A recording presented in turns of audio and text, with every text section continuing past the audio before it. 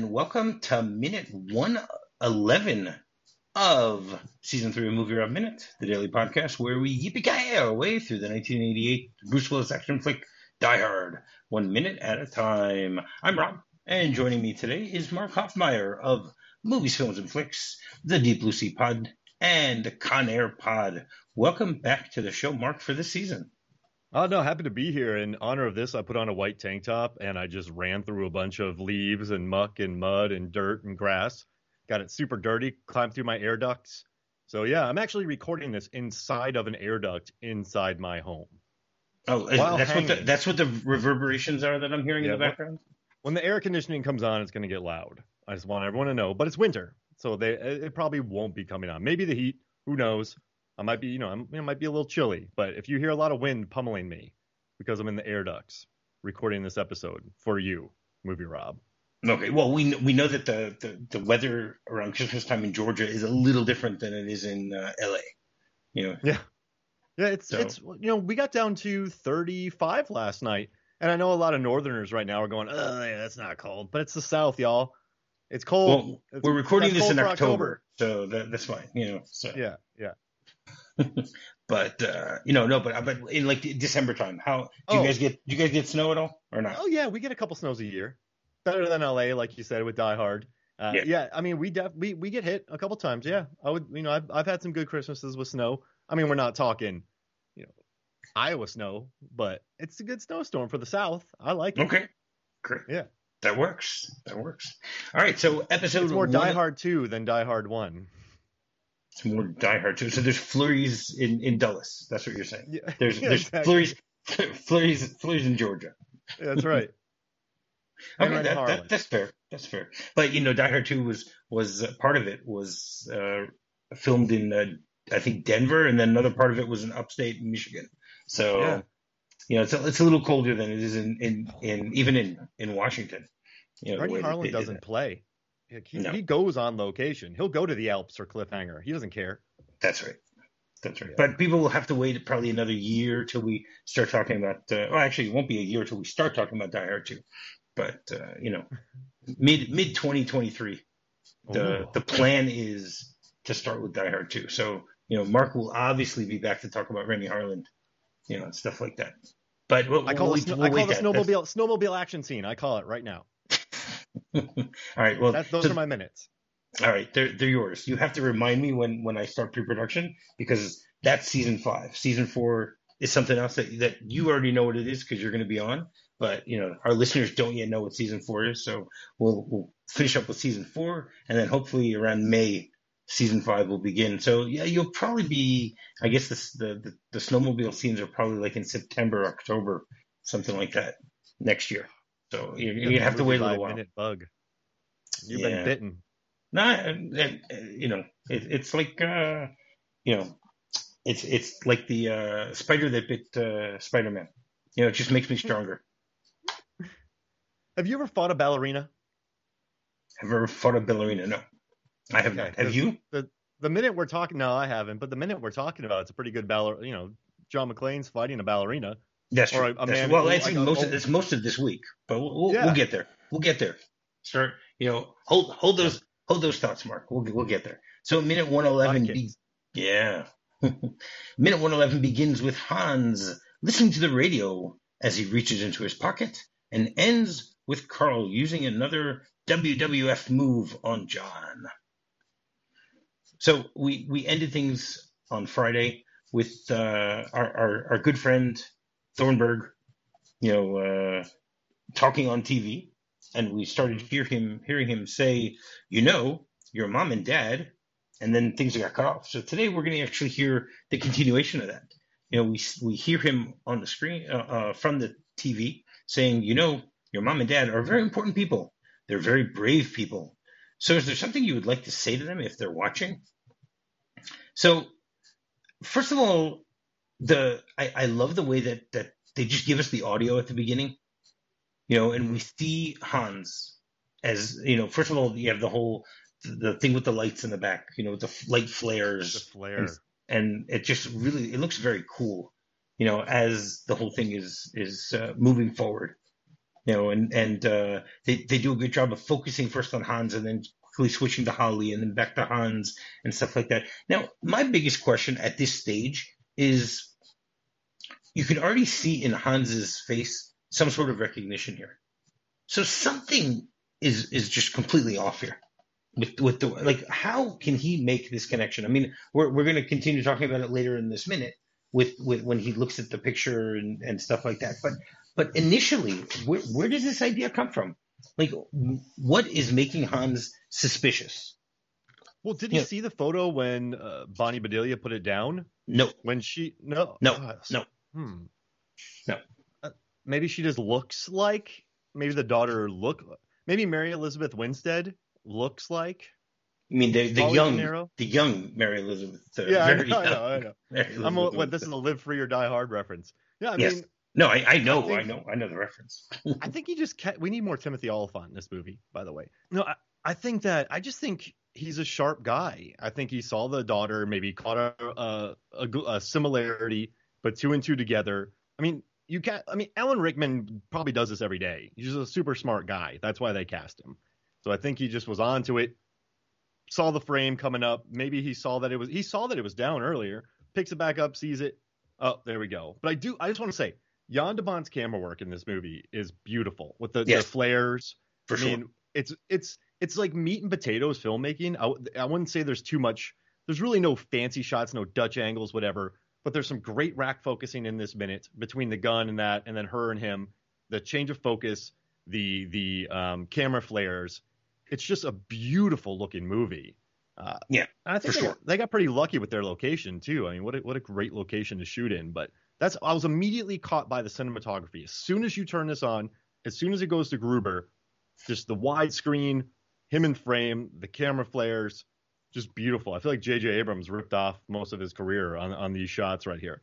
But Why not? just, I don't know. This movie makes me constantly happy, this scene. And just the way that I mean, just the way that I know I'm jumping ahead, and I won't jump ahead in a minute. You like we'll move in order. So I won't Yeah, do it. But just everything about his performance in this minute, he just adds this little bit of style to it. I was watching Werewolf by Night the other night, and Gael Garcia Bernal just had to do a sitting scene, but he spun twice, then sat, and it's just such a little quirk that you get when you hire such good actors. And just watching this scene, and it's nice knowing that I watched the movies that made us, the documentary on Netflix. It's hmm nice knowing that Rickman didn't have his limp wrist when he was shooting the gun, yeah, which was just kind of funny. So he shoots it very fast in the air. No, it's just a beautiful shot, and what a moment! yeah. What a No, moment! it's done really well. There's no question about that. But Yeah, again, I mean, you did jump ahead a little bit here because he doesn't look at the picture yet. That's the whole thing. My question is, what's causing the wheels to move in his mind that they're talking about Holly? Because again, they're saying your mother and father. Okay, it means that there is a couple there. Your mom and yeah. dad. Sorry, there's a couple there. Has he gone through every single person to figure out whose couple's there? I mean, it doesn't make sense from that perspective. For him to quickly figure it out. Oh, wait! You know what it was? Remember when she was talking to him earlier, and she looked at the photo, then he looked around and looked. So he was Okay. like, "Oh, well, something's up, something's weird." And then he saw her looking at the TV again with a look of like shock on her face. He remembered her look at the photo, then he pops it up. So remember earlier in the movie when she's eyeballing that, and he's like, Mm-hmm. what are you looking at?" Of course. So I bet you when he saw her looking at the TV with the shock look on her face, he put two and two together and flipped it up and saw the picture. He remembered that from earlier, and the photo on the that was down. That's my best bet because that Wow. actually seems Okay. quite logical. Okay. Because That makes sense. That definitely if you makes sense. look at the other people's faces during this scene, she has the look on her face. Like she kind of does the, and then he sees it. You Really mean good the dolly work, by the Roxette way. look? Yeah, like the upset work. And No, I yeah, said the just Roxette. oh, Roxanne. Yeah, The like look. yeah, and so oh gosh, she's got the look. But yeah, I think that's it. I think he just puts two and two together, and then you get a nice Jaws scene. Man, they really did a lot of dolly work in this. Yeah. um, but yeah, I think that's it. I think he just remembered the photo. I think that's it. You, Okay. All right. Later on, when we talk about the script, we'll see that in the script it's different, and ooh, there it makes more sense. But we'll okay. we'll, we'll get there. We'll get I think that there. makes Okay. sense though, right? You Yes. could put that together. You It could definitely yada makes sense. yada. It definitely makes sense what you're saying. Now, first of all, we see that Hans then looks over to the TV as Thornburg is talking, and then we get to see the shot on the TV. So we see little Lucy, and what's funny is before she responds to what he says, she looks up at, I guess, Paulina, who's probably standing there, for guidance or something like that, and then she says, "Come home." Yeah. In a very pleading type of way that only a child can do, I guess you can say. Now, one of the things that you probably know the answer to is, and we all have seen these, and I'm looking at you and I see it also. Okay, that many microphones have like a foam on them. Okay. Yeah. Do you know why? Do you know the purpose of them? Because in the shot here, Lucy, when she looks up at Paulina and then she says, "Come home," so she's talking into a microphone that has a foam on it.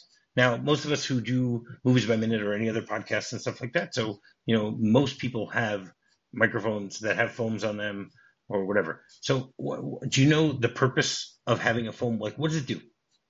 Well, I mean, you know that this is a like it's a windscreen, and so these people are typically on the road. A lot of TV crews, like these things are called windscreens, foam windscreens, and so I bet you they're just used to being on the road. They're used to traveling. They're news crews. They don't know what it's like in a house. They don't know if an air conditioner's on, a heater's on, whatever. So you just bring that on. It's just best practices, I think. You want to have that. You want to collect. If you're it could be called a pop filter. Well, no, you put the pop filter in front of the foam, but yeah, I think you just need that for the wind. I mean, when I was on location a lot working on reality shows, you have some super wind covers that you put over this. It just blocks the wind, it filters out, you get the noise you want. There's less noise that you have to deal with later on in the edit. So I think for any news crew, they always have those. Any news crew you see, for the most part, I would say, unless they have like a super condensed microphone, there's typically a foam covering or, a windscreen that protects the microphone from gusts of air that get into it. Okay, that makes sense. So I did a little bit of research and I found that there are three different reasons why people have foam, why they started putting foam on microphones. Okay, so one of them is what you said. It eliminates the sound of fans or wind that are blowing in the work area. Okay, a lot of people, the sound of a fan as it blows across you and ultimately onto your headset transfers the fan sound to anyone you're talking to or you're recording, so you can hear them also. It can be distracting to whoever you're recording or talking to, and it also makes a much more difficult audio experience later on when you're dealing with the editing. So that's exactly what you said. So I found two other reasons of why people use them. One of them is it improves the audio quality. Okay, how you actually sound when you're talking, because there are many words that start with like the letters S or T and P, and sometimes it's hard to distinguish between them because of the way that people talk, right? So what it does is when you have this foam on the microphone, it reduces the hissing sound of your S and the popping sound of your P's, and it helps make the words come out a little better. I mean, I make people buy pop filters sometimes for their mics when they're too heavy on the p or p or t. Like, so yeah, I definitely, yeah, you got to have a pop filter windscreen. That definitely cuts down the heavy p, Yeah. which is nice. Snap, crackle, and pop, right? Yeah, that's right. And then the third reason is that it actually extends the life of a microphone. Okay, because when you talk, so obviously, a lot of times there you go. There, Mark just motioned. There's moisture that comes out. Okay, and therefore this moisture can accumulate on the microphone and will eventually, cause it to, I guess, wear and tear. It just won't Absolutely. work as well later on. And a lot of people also sometimes eat or drink while they're using a microphone. So therefore, there's going to be other forms of, I guess, liquid coming out of your out of your mouth when you're talking. Even small little minute ones can actually cause problems. So people try Absolutely. to So those are the three things that I found. And If you don't obviously, have that, you need it. You need it. Like you just do it, buy it, yeah, get it. right. But it also depends on the type of microphone you use. I mean, I use a headset. So for Yeah. me, I'm just using an earpiece, and therefore I don't feel that I need it. But I know hopefully, gamers too. Like you have the things that goes over your mouth. A lot of people don't have that as right, well. Just the mic right there. But still, you still catch the right. like that. Or the biggest problem with the headset is when you have a heavy breather on your podcast, you get the and then you go through your file and you have to find them all.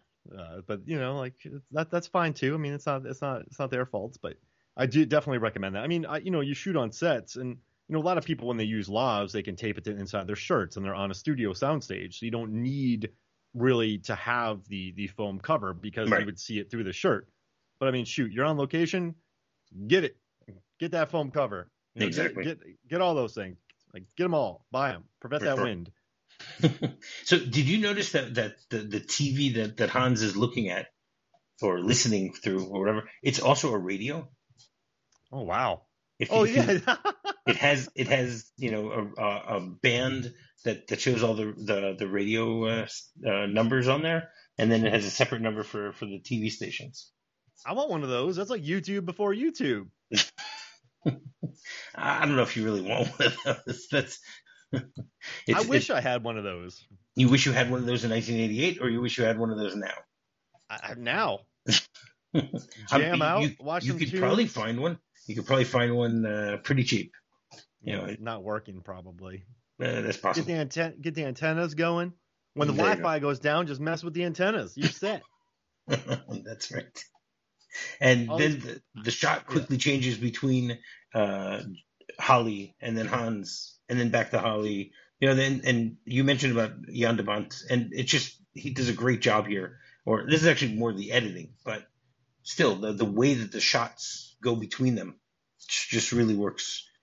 I And mean, at this point, Hans turns around and then looks behind him at the pictures and sees one that's lying flat down, and and he like turns really quickly to see it. It's like you see like in his mind it just snaps really quickly. mhm. It's like, oh, and he quickly turns around and then checks it and then picks up the picture and notices a picture of John, which obviously wouldn't have worked had he not met John earlier. So this is Absolutely. another thing we've discussed this many times over the course of this talking about Die Hard, how there's so many little elements that are building blocks in this movie. And here's another one. Had they not had that scene where they accidentally meet each other, they wouldn't have had this. I'm amazed at the amount of screenwriting that they were writing during the production of this. That this movie's so tight. Yes.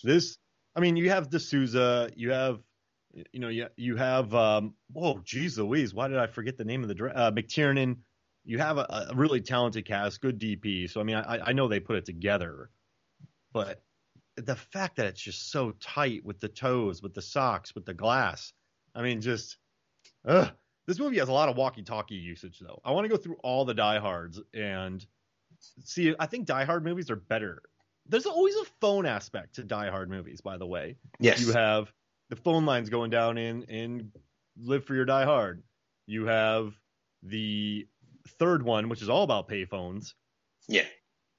Which wouldn't work today. No, not at all. But yeah, that's kind of fun. Like and also they're on open lines a lot. People are really hearing some conversations here.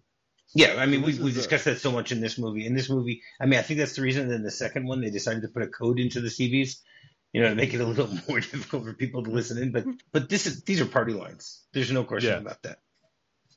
You could be in the apartment next door, just jamming out, listening to this, Or down in the parking lot. Yeah, exactly. with in a limo with a bear. I would love it. I'd love to party in that limo. Just hang out with a bear and a disco ball on the phone. That'd be a good night. No, I know some mama bears if you're hot to try. No, but yeah, just the way this plays out, his reaction, Bonnie Bedelia's acting. I mean, just the shots that they play in and the way they dolly in on the face, the way they like zoom right in. It's just like there's some really interesting motion going on. And I mean, inside this office, there's some pretty legit floodlights, by the way. I just want to give the people floodlight props. but but I mean, just he puts his gun up in the air, and I'm Yeah. jumping in your way. I'll let you go to the No, next that's spot. okay. Then he quickly looks at the picture, and then he looks around, and at this point, Holly figures it out that he has figured it out, and then he looks over. Hans looks over and says, "Mrs. McLean, how nice to make your acquaintance." Which again, even in this type of situation, he's still being as polite as possible, even when he's brandishing a gun. Now if you look when he says that, there is a woman behind Holly who holds her hand up against her mouth. Yeah, I see it. Right? I got it paused right there. That's at second 22 where that happens. Yep. Now, she figures it out. This is the woman who at one point we said that this is probably Ellis's secretary. You know, Oh, yeah. but I mean, this woman has figured it out that Hans has figured it out. So it's just really funny just looking at the way that it is. And then These what people do need you? to work on their poker faces. Yeah, seriously. Seriously. And then Hans takes a gun and shoots into the ceiling, which is really funny because like what is he attempting to do there besides scare them? You don't usually shoot into the ceiling because you could hit something and it's going to ricochet or something like that. It's not the Jack Burton brightest thing to himself. do. He That's could right. shoot something, have it land on his head. There you go. The chandelier would fall down. That'd be amazing, Gruber. That would be Just lands hilarious. on him and end of Gruber. Right. And then we see like everyone flinching around there, and then he doesn't like walk out into the mezzanine area. He like runs out, which is really Slides. funny. And he Yeah. slides. Exactly. It's great. That's He's what doing. you get with actors like this. Yes. You don't get the walk, you get the slide. That's right. Definitely get the slide with him. And the music becomes very dramatic once again. And then he turns to Uli and says, no, first of all, he says to everybody, on your feet, everyone, to the roof. And then he turns to Uli and he says, lock them up there and come right back. Now, first of all, I find it really funny that he says, lock them up there. That's a very strange comment. I mean, we know what his plan is, anyone who's seen the movie. Mm-hmm. He wants to have everyone up on it. But you want to lock them up there? Like, why? You just want to get them up there. Yeah, just get them up there and lock them, so then you can't deal with them for the rest of the night. That's right. Like they're up there. I don't know about locking. It's just very strange to, get them up onto the roof and then just keep them stuck on the roof. I don't know. Get them up on the roof. Get them some soda. Well, if it's Uli, you got to give him a few more candy bars. There you go. Speaking of Big Trouble in Little China, he's in Big Trouble in Little China. Yes, he is. Yes, he is. Yeah, and a few weeks ago, when Eric Deutsch was on, who was, he did the minute by minute of Big Trouble in Little China, which was 5 minutes of trouble. So he was very happy to get those scenes of Uli eating candy bars. I mean, I just We love the 3 days of talking about candy bars. Oh, what a great time! I mean, I've written a lot about candy bars, so it'll be a great discussion. But no, all right, so lock them out. Like, well, get in there, lock them. I mean, I don't want to deal with these people anymore. We're moving on with our ploy. Get them out of here. Lock them up. Exactly. And Yeah. And then it looks like complete pandemonium. It looks like something that would happen in an airplane. When and we're out of coffee. Like people are not all going in an orderly fashion. I mean, again, we know that there may be 30 hostages, more or less. Mm-hmm. It's been I tried counting at some point, but it's just very difficult. But when Hans runs out to grab Holly, so you see people running in every which way. It's not as if they're all moving to the right or moving to the left or moving behind. There's some that are going to the right, some that are going to the left, and some behind, some forward. Maybe they're doing like some sort of dance step or something like that. I mean, there could be two stairwells that lead to the roof. So one's going one direction, the other one's, and also too, Hans is so chill that when he comes sliding out of the room, doing his best disco impersonation, shooting a bullet into the ceiling. No, and then he shoots more when he comes out. Yeah. When he's sliding, he shoots. How many more times does he shoot? I think he shoots twice. Yeah, he has two shots total. He shoots up. Yeah, he shoots again. And he shoots up, and then he slides out of the room, yeehaw, and then shoots up in the air. So, and then he starts pointing the gun. He throws his hand out, pointing the gun. So I think people are, listen, they're freaking out. It's been a long night. You have a guy sliding out of a room, a dapper man sliding out of a room. That's pretty chill. He's shooting guns. He's pointing it. He's being kind of willy-nilly. You're gonna freak out. I feel for these people. I don't.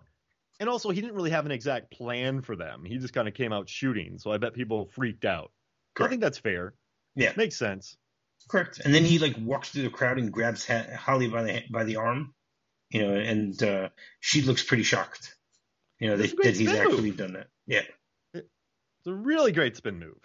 Yeah, if she knew some sort of martial arts, she could have gotten out of it pretty quickly, but apparently not. Judo throws Alan Rickman. That would have been funny. And then the music once again gets very dramatic. And then we're on them for a few seconds, and then the shot changes, and we get snot and blood just dripping from John's nose. I love snot and blood. Great combo. They do it great. They do it really well. And then the rest of this minute will be fighting between Carl and John, which started last week, but it'll continue now. So Carl walks around him and kicks him, and then John squeals as he falls to the ground. And then he starts to get up, and he sees something in the corner of his eye. And then they do a great job of the focus here, where they first focus on John, and then they focus on the gun. So we see what he's looking at. And then Carl walks around him again and kicks him in the face. And then John, starts getting up, and then Carl kicks him another time. And then John staggers back, and Carl then jumps into the air, as we were talking about at the beginning of this minute, the ballerina shot. Jumps in the air and he kicks him in the face. Once again. Bruce Willis' stunt double gets a lot of play in this scene. Yes, for sure. I don't think I ever noticed it until analyzed. When you do these minute by minutes, you have to find material, so you stare at the screen. I was like, wait a second. That's a different human being on that part right there. But he takes some good bumps. I mean, he was moonlighting at the time. Willis didn't have time for stunts. He didn't have time to fight a ballerina. That's true. Had a horrid end, which makes me very sad. We'll get there. Yeah. No, I'm talking about in real life. Oh, okay. Sorry. Yeah. Hey, are there any like henchman versus hero fights that you love? I put together a fun list of henchmen. So like number one henchman versus hero. I put together a fun list. Do you want to hear it? Sure, I'd love to hear it. All right. So in The Raid, one of my favorite all-time action films, Rama fights Mad Dog. And that is one of the most beautiful hero versus number one henchman fights. Then I have Goldeneye, where Bond fights Xenia Onatopp, played by Famke Johnson. Beautiful fight. You have Arnold versus Bennett in Commando. Let out some steam. Actually, I didn't like that one because I don't think Bennett is a good enough. He's not on the same level as John Matrix. Sorry. That's why I love it. Because it's so absurd. Like this guy, he has no muscle and he's wearing a chainmail vest. Exactly. Like it's just a very odd. And he screams and he's talking about cutting off balls and it's an odd fight. I think that's why I like it because it has character. Okay, that's fair. And then I like in Kill Bill when Bride fights Gogo when she's O-Ren Ishii's number one. That's a beautiful fight. And then last but not least, you have to have this Dalton versus Jimmy in Roadhouse. You got to have that rain fight right there. Beautiful rain That's fight. true. Roger and Marcy will be very happy that you mentioned that. Yeah, but I was on that show. That was fun. I had a good time on that. We talked about bouncing. But yeah, I mean, you got to drop Roadhouse. But I love this is what Die Hard's so good at. The henchmen are so good. And this number one henchman is so good. I mean, just he and his brother, it's very rare that Carl has a side story where his brother's killed and he wants revenge. Like it's a whole, you've already talked about this, but it's such good motivation. And this fight, I feel like has stakes too, because there's beef between these two guys. Correct. So I love that about him. Like it's an excellent fight. What I love about this fight, and we're going to talk about it all week, is the fact that John, he's fighting. His fighting style is street fighting, and Carl is a more professional type of fighter. Yep. Forget about the ballerina aspects of it, but he's trained, Hmm. and they're still matched really well. It's not as if Carl is just kicking his ass the whole time. Well, You there's a know, lot of fighters who you got to make it ugly. You got to close the distance on Carl. Like you can't be open for his. He has the reach on McClane and he has the kicks, and so he probably has the cardio too. So for Bruce to win, I'm sorry, for John to win, he's got to make it ugly. Get on the stairs, get on the floor, that's get in fair. close combat, land the rat. Like McClane's head is made of titanium, so he can take a lot of shots. So yeah, I mean, but that's what he does. He makes this fight ugly, and there's Yes. more to talk about as we move on. But Yeah. I love it. Yeah. Yeah. And then the last shot of this minute is John falling backwards onto some like pipes or something like that. As Carl lunges forward to try to get at him again. It's a You weird know, move. I don't think it, Carl would do that. I no, don't I don't like think that so either. aspect. I don't It's like like it either. I mean, it's good for John, but it's yeah, not very smart from Carl's perspective. To jump on him like that, which is why I mentioned at the beginning that this looks like a WWF move because it's not very plausible. It's not something you would expect him to do. I think John is maybe in his head a little bit, and so he's already turned it ugly. So then Carl's fueled by anger. So I think that could work. And he's quite impulsive too, Carl, as we seen him cut those power cables earlier. He lives on the edge, so I think that explains it. Yeah, I think so too. All right. So you have anything else you want to say about this minute before we get into the script? Jan de Bont is a beast. Okay. You've said that already, but you can say it again. That's I fine. don't like people don't. So I teach film. I teach film studies and I teach camera and lighting.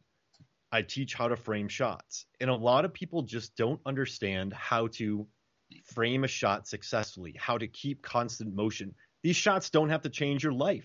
They just have to be dynamic. Use the rule of thirds, understand the lighting, understand the shot, know what it's about, know how to create tension by bringing the by dollying in, zooming in, creating the rack focus, establishing the stakes of what is around you, the photo. Like it's all editing, it's all cinematography and direction, but the cinematography in this movie, you'll never see a shot that makes you go, "Oh my gosh, that's a beautiful, Roger Deakins shot." But it's so excellent and meat and potatoes and establishes location.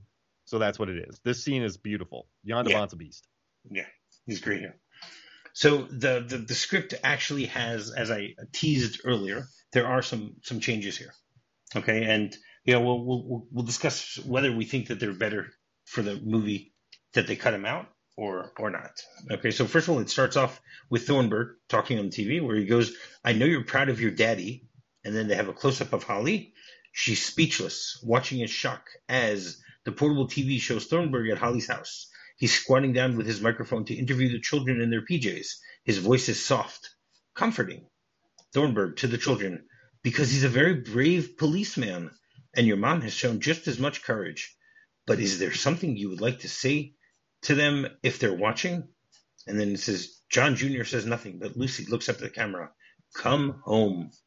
So Hmm. the script actually, I'm a little upset that they cut this part out because the fact that Thornburg says your father's a brave policeman, that to me is the hint that that Hans should have gotten, and then he could have put it together that okay, wait a second, John and Holly are together.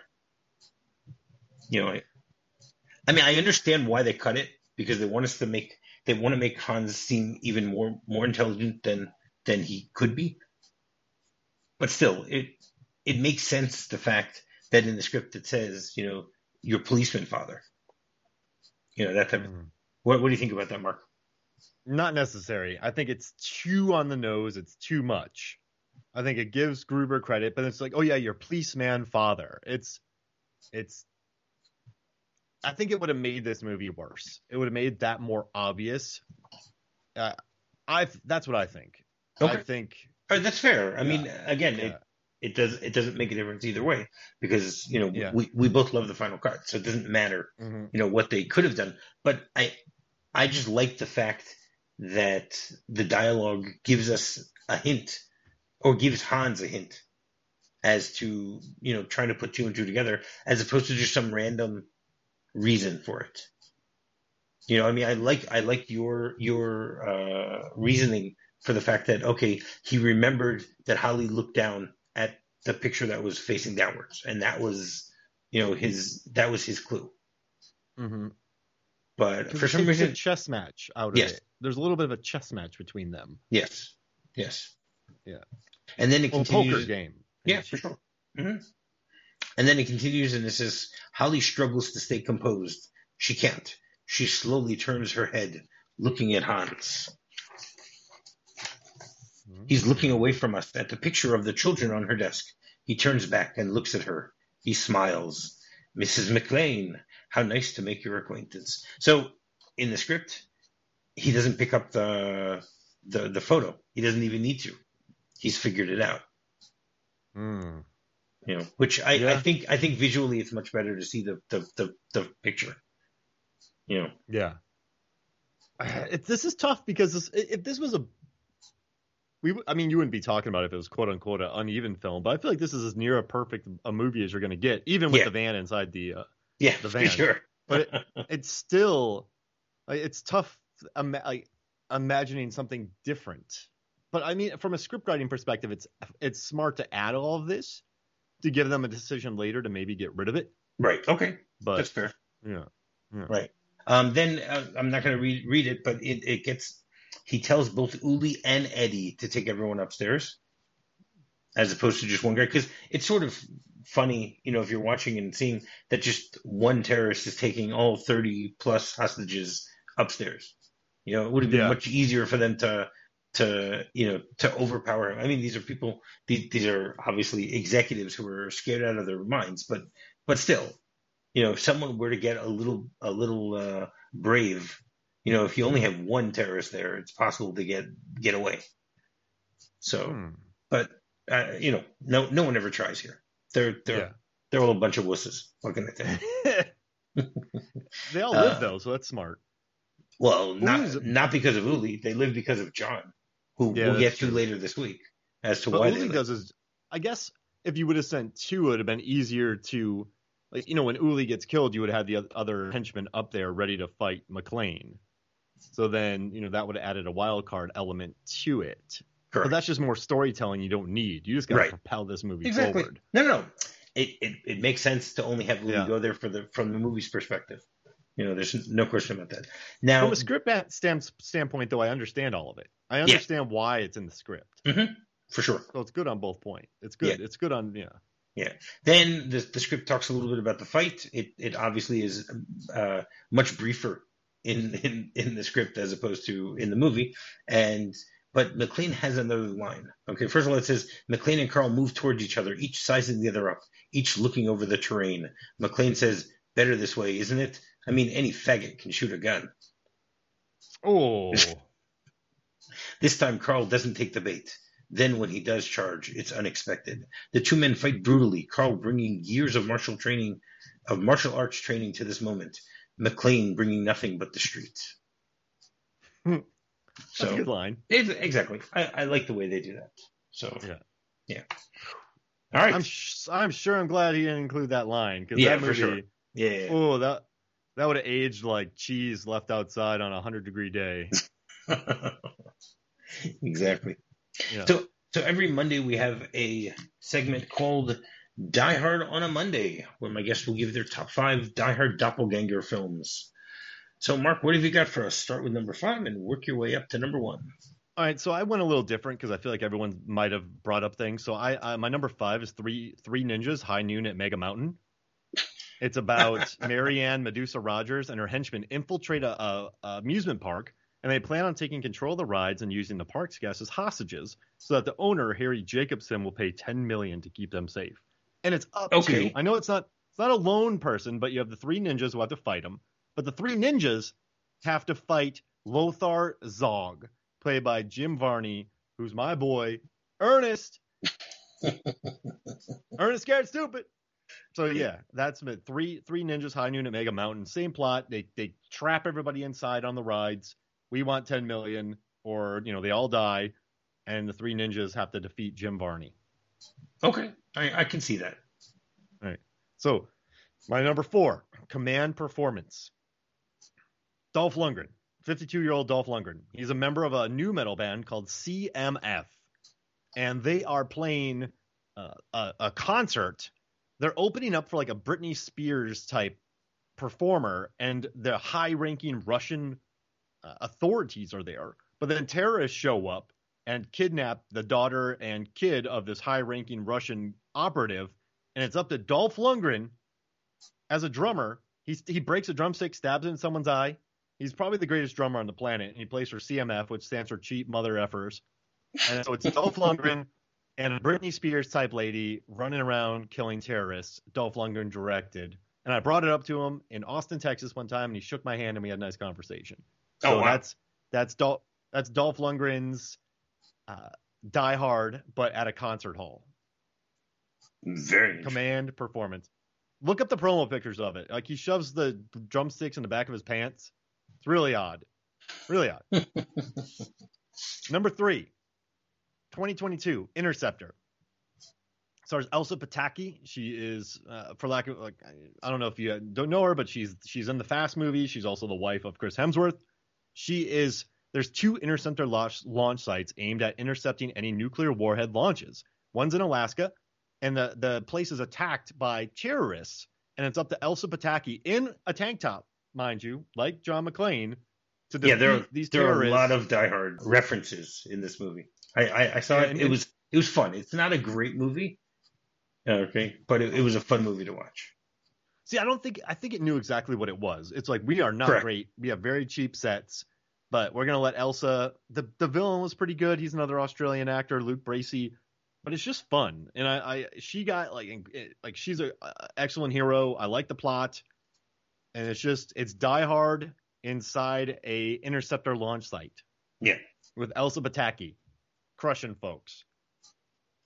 Number 2, Firestorm, 1998. Opened up next to Titanic, got buried, but it's Howie Long, Scott Glenn, William Forsythe, and basically it's about a heroic smoke jumper who gets caught in the middle of a prison break, and he has to battle Forsythe and his henchmen during a deadly wildfire. So that actually sounds really interesting. Wow.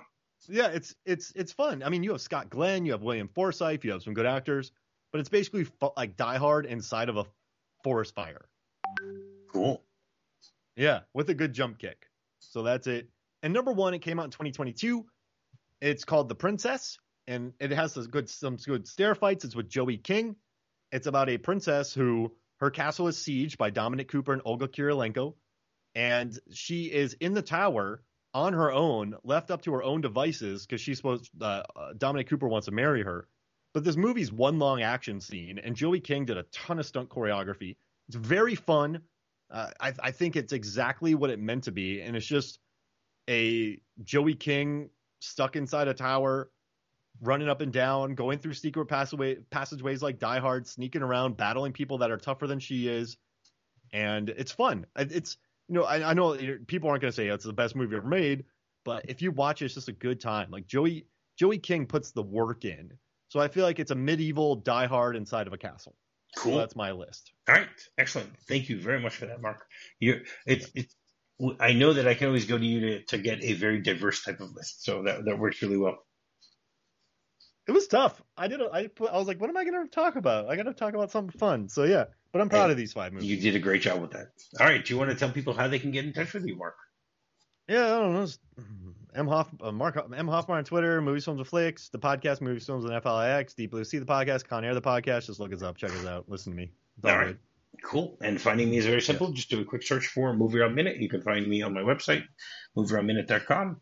You can find me on Twitter, or you can find me on Facebook. All right. So until tomorrow, yippee-ki-yay. Yippee-ki-yay.